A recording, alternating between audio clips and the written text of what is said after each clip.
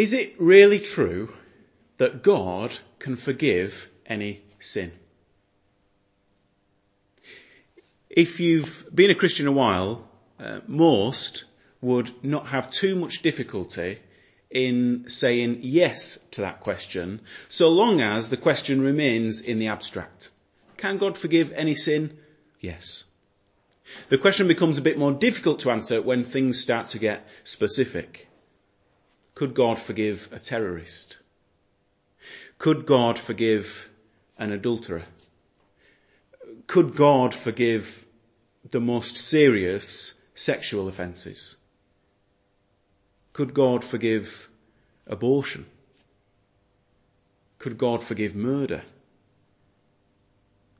Now, if you have any of those things weighing on your own conscience, the question of whether God could forgive them is so much more difficult to answer.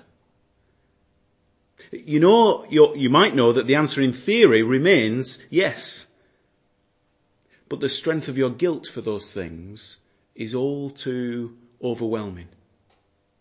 And you're not really sure, even if you give yourself the answer, you're not really sure you are convinced by it. And by the way, it's not just those people who've committed such obvious and extreme things who struggle with this issue of guilt. There have been many thousands of godly Christians throughout the history of the church, people who we would look up to as examples of piety and holiness, who have yet felt crushed by the weight of guilt, unsure whether God really can forgive their sin. What would be the most difficult thing for God to forgive, would you say? What would be the most obvious and outrageous sin? What would be the most obvious way that a person could rebel against God? What about if a person killed God's only son? Could God forgive Judas? Could God forgive Caiaphas, the high priest, who sentenced Jesus to death? Could God forgive Pontius Pilate? And even if God could forgive them, more importantly, would he? Would God forgive even the most serious sins? And even if he would forgive them, how would we know? What comfort is there to ease the conscience of a convicted believer? In Acts chapter 2, Peter, the disciple of Jesus, preaching after that first Easter, preaching to a huge crowd in Jerusalem, and in verse 22, he lays this charge at their feet. Verse 22, he says, "You had every evidence available to you to know who this man was. He was a man accredited by God to you by miracles, wonders and signs, which God did among you through him, as you yourselves know." You knew who Jesus was, Peter says. And yet what did you do to him? Verse 23, "You, with the help of wicked men, put him to death by nailing him to a cross."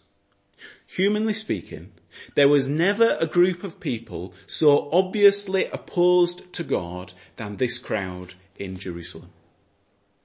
And yet, how did Peter finish that sermon?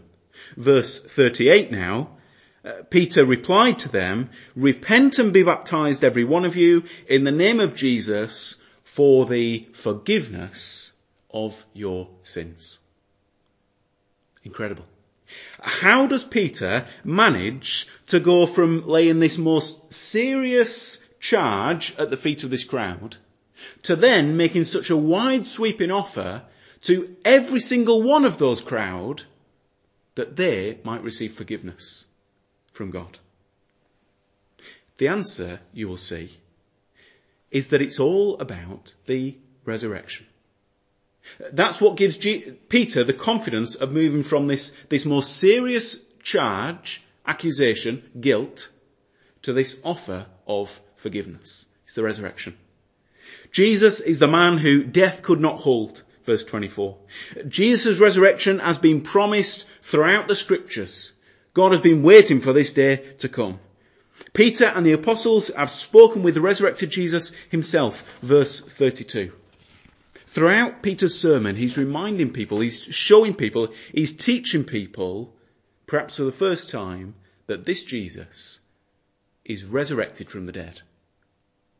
And it's because of that fact that they can have forgiveness. As you wrestle against the accusations of a guilty conscience, the Bible's message is clear.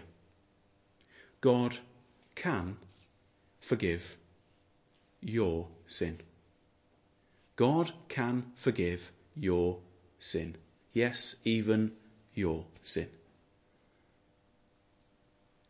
And you can be sure of that because of the reality of the resurrection. This evening, I'm going to look at two ways which the resurrection shows us, two important things that the resurrection shows us about who Jesus is. And then thirdly, conclude by thinking about how those things help us answer that question of whether God can really bring us forgiveness. So the first, the resurrection shows us that Jesus really was the Son of God. The resurrection shows us that Jesus really was the Son of God. During Jesus' ministry, he'd made all sorts of claims about himself. Really quite outlandish claims, so many viewed them. Claims that put himself at the centre of his gospel. Claims that called people to follow him, to trust him, to look up to him, to even worship him. Claims of being able to forgive sin. Claims of a divine authority that wasn't borrowed or received like the prophets might have had divine authority. No, this divine authority came from himself. And Jesus made claims about a unique relationship to God. He claimed that God was his Father and he was the Son of God in a way that no other human being could ever relate to God. It was those claims that would be brought up at his trial and that would finally be the decisive piece of evidence that would lead to Jesus being sentenced to death. But during his ministry, it would have been hard, actually, to deny those claims that he was making. When you saw Jesus calm the storm just with his words, how could you then deny his claim to be divine, to be the Son of God? When you saw Jesus feed a football stadium full of people with just a couple of sandwiches, how could you deny his claim to be divine? When you saw Jesus raise people from the dead on multiple occasions, how could you deny his claim to be the Son of God? How could he do those things if God were not with him? But what about on Good Friday? What about on the cross? Where was God then? It was there that Jesus himself cried out, "My God, why have you forsaken me?" And as Jesus hung on the cross, the crowds around him mocked him, saying, "You said you were the Son of God. If you are, come down and save yourselves." The argument of the religious leaders was a little bit more refined. Their mockery was, let God save him. If this man really is the man he says he is, let God act. Let God show himself. Let God reveal to us that this man really is the Son of God. He himself said he was the Son of God. Where is God now defending his Son? Well, he's nowhere to be seen. For the religious leaders, Jesus' death on the cross was the vindication for them. The proof that they had got it right. That this man really was a fraudster. That he was not the man he claimed to be. But Jesus didn't stay on the cross. He didn't stay in the grave. Jesus was resurrected. And at the resurrection, that was the moment when God owns Jesus before the whole world. That was the moment when God declares in a voice louder and more clear than at his baptism or at his transfiguration. in a voice clearer that says, "This is my Son. This is my Son with whom I am well pleased." And so in Peter's sermon in Acts, 3 or 4 times, he's telling the crowds, look, it is God who raised this Jesus from the dead. God raised him up. God raised him up. God raised him up because he is God's Son. The resurrection is God's proof to you and I that Jesus really was the man who he claimed to be, the Son of God. The fact of Jesus' deity, the fact of him being the eternal Son of God is not just an interesting aside. It is of central importance to any question that we might have about whether we can be forgiven. For these reasons. When Jesus died on the cross, he was bearing the weight of the penalty that we should owe for the wrong that we've done. Now, if we have no one to take that penalty costs us an eternity of God's wrath. It costs a mortal human, you or I, an eternity of God's wrath. No mortal, finite person can even pay for their own sin, let alone anyone else's. If Jesus is going to pay for the sins of other people, numerous other people, thousands, yes, millions of other people, he needs to be more than just a man. He needs to be the eternal, the infinite, the infinitely good, the infinitely pure Son of God. And that's who he is. And you know, for the forgiveness to really be forgiveness, God himself has to be the one paying the price. Vengeance is when you make somebody repay. If somebody steals from you, you get vengeance when you make them repay. If somebody insults you, you get vengeance when you insult them in return. But forgiveness is when the one who has been offended absorbs the cost themselves. Forgiveness is when the one who has been sinned against is the one who carries the cost of the offence. If Jesus is going to bring us real forgiveness, he needs to be one with God the Father. He needs to be the eternal Son of God. So when God shows us that Jesus really is who he says he was by raising him from the dead, it's not just an interesting aside. It is of central importance to any question that we have about forgiveness. The resurrection shows us that Jesus really is the Son of God. Secondly, the resurrection shows us that Jesus completed his work as our representative.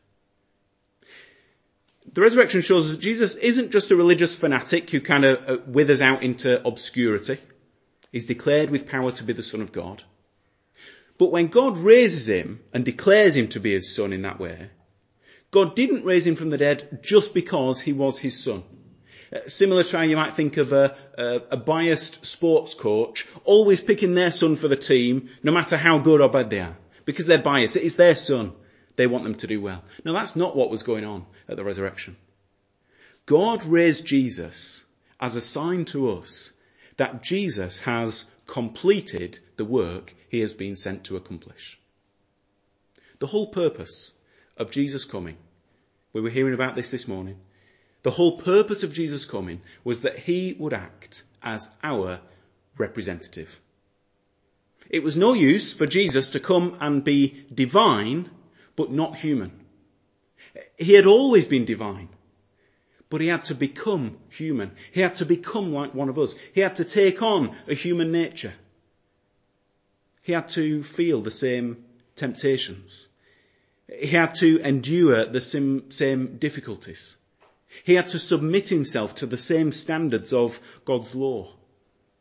And his whole ministry was done in a public capacity in order to set himself up to be this representative of his people. His purpose was not just to join us and be like us. His purpose was to represent us, to stand as our head, as our family lead. And so on the cross, he was treated as a representative. Not by the people who were thrusting spears in his side or hurling insults at him. They weren't treating him as their representative. But God on the cross treated Jesus as the representative of all the people who would trust in him. Jesus was considered responsible. Jesus was considered responsible for my sin. Jesus was considered responsible by God for the sins of all of his people. Yes, even the sins of some of those people who at that moment were mocking him, insulting him, throwing stones at him, shoving spears in his side. Jesus was representing them and being held responsible for even some of their sin. The sins of mortal, fallen humanity were being paid for by the holiness of the eternal Son of God.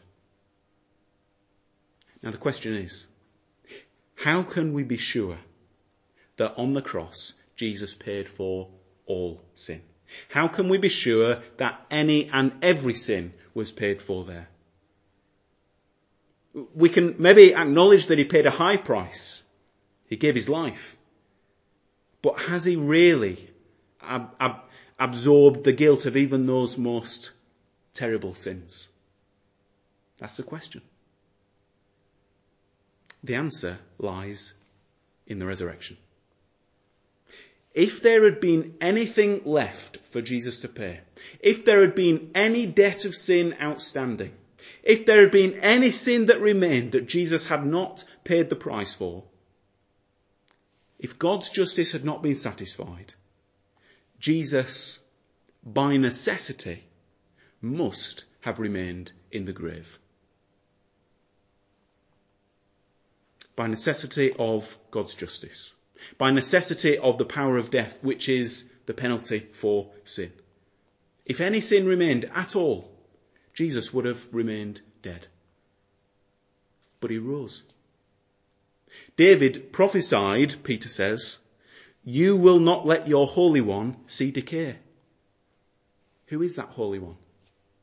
None other than the Lord Jesus. He was holy. He remained holy. He is holy. And because of his holiness, because of his goodness, because of his rightness, because of his purity, even the filth and the dirt of all our sin could not stain him permanently. The resurrection shows us that he had no sin left outstanding. He paid for it all. Not his own sin, but our sin. Himself being responsible for the sins that we have committed. So let's go back to that question that we started with then. Can God forgive any sin? When you view that question in the light of the resurrection, the answer is a resounding yes. God is able to forgive any sin because all sin has been paid for. And that's my conclusion this evening. He has paid fully for all our sins. The resurrection of Jesus Christ is God's own demonstration that the sacrifice Jesus made was both of sufficient nature and of sufficient worth. You can imagine if I went down to the bank or if I went online and took out £5,000 of money and went over to France. You have to forgive all the plot holes in this little illustration. You know, I recognise the borders are closed, but just go with me for a moment. If I took out £5,000, went to France and tried to buy a house with it, you realise I wouldn't have much luck. Because, for the first thing, I would have the wrong currency. They don't take pounds in France, they take euros. And secondly, £5,000 is far too little amount of money to be able to buy a house. You need much more than that. Insufficient value and insufficient nature, insufficient currency. The resurrection shows us that when Jesus offered his life, it was of sufficient value and it was of a sufficient nature. If he had not been both human and divine, the sacrifice would not have been effective. If he had not been divine, the sacrifice would have not been enough. But by God raising him from the dead, God shows us his sacrifice was of the right nature and of the right value to pay for all the sins of his people. So God can forgive any sin. It's not a question of how great is the sin, it's more a question of how great is the sacrifice that Jesus made. And the sacrifice that Jesus made is infinite, of infinite worth, of infinite value. So he can forgive the sin, but then there's the more important question. Would he forgive my sin? Would he forgive any sin? Would he forgive my sin? That was the question that the crowd had to Peter. Verse 37, what shall we do? How could God forgive us for this thing that we've done? Would God forgive you? Once you've understood what Jesus was doing in offering his life on the cross, you will see that for Jesus' payment of sin to be effective, he needs to be acting as your representative. Would Jesus forgive your sin? Would God forgive your sin? The answer lies in the question of whether you belong to Jesus. Do you belong to Jesus? Have you been baptized into his name? Are you trusting him? Are you following him? Have you repented and turned from sin in your life and begun following him? Do you submit yourself to his word? Are you part of his church, which is his body? Do you really belong to Jesus? If you don't, then his sacrifice on the cross, as perhaps inspirational it might be to you, perhaps as helpful to you as it might be for you to think about it, it's doing nothing in terms of securing forgiveness for you unless you belong to him, unless he is there as your representative. If he's not done that, then the responsibility for your sin still lays on your own head. And that's a responsibility, a debt, that will take an eternity to pay off. And so the first part of the answer, would God forgive your sin? The first part of the answer is no. Not unless Christ is your representative. Not unless you belong to Jesus. But then there's a second part of the answer, which is yes, he would. If you do belong to Christ, if you have been united to him, then the resurrection of Jesus is good news for you. If the cross was God's judgment on Jesus for your sake, then the resurrection is God's justification of Jesus for your sake. If the cross was God's judgment upon God, if the cross was God's judgment and punishment of Jesus, then the resurrection was God's lifting Jesus up, affirming him, welcoming him back, declaring to the world that this son belongs to me, just as much as it is God declaring to the world that you belong to him if you are in Christ Jesus. If God declares Jesus guilty on the cross because of you, he declares you innocent at the resurrection because of Jesus. Because the fullness of the penalty has been paid. There is nothing left outstanding. Peter says in his sermon, it was not possible for death to keep a hold on Jesus. Given who he was, given what had happened on the cross, it just was not possible for death to keep its hold on him. God's justice had been fully met. His work was completed. It was finished. There was nothing left for him to pay. It was impossible for death to keep its hold on Jesus. Now, equally true is that if you are united to Jesus, if you belong to him, it is equally impossible that your sins will not be forgiven. Because Christ Jesus has paid the penalty in full. That is the good news of Easter. That's why we celebrate the resurrection. Because it means my sin has been wiped away. I have been washed clean. I am forgiven. I am counted righteous. And I know that because Jesus is raised from the dead. Isn't that reason to celebrate? Isn't that reason to praise him? We're going to do just that in a few moments by singing. But what I thought we'd do first is just have a moment of quiet. Spend some time in prayer. Confess your sin to Jesus. Recognise the ways you have fallen short. Recognise that on the cross, he was paying for your sin. Spend some time in confession. Spend some time thanking Jesus for the sacrifice that he made on your behalf. And if you're not a Christian, if you don't belong to Jesus, use this time to repent of sin, to turn to Jesus for the first time, to give your life to him, and use this moment as the first step in a lifetime of following in his footsteps, belonging to him, having him as your representative and as your head.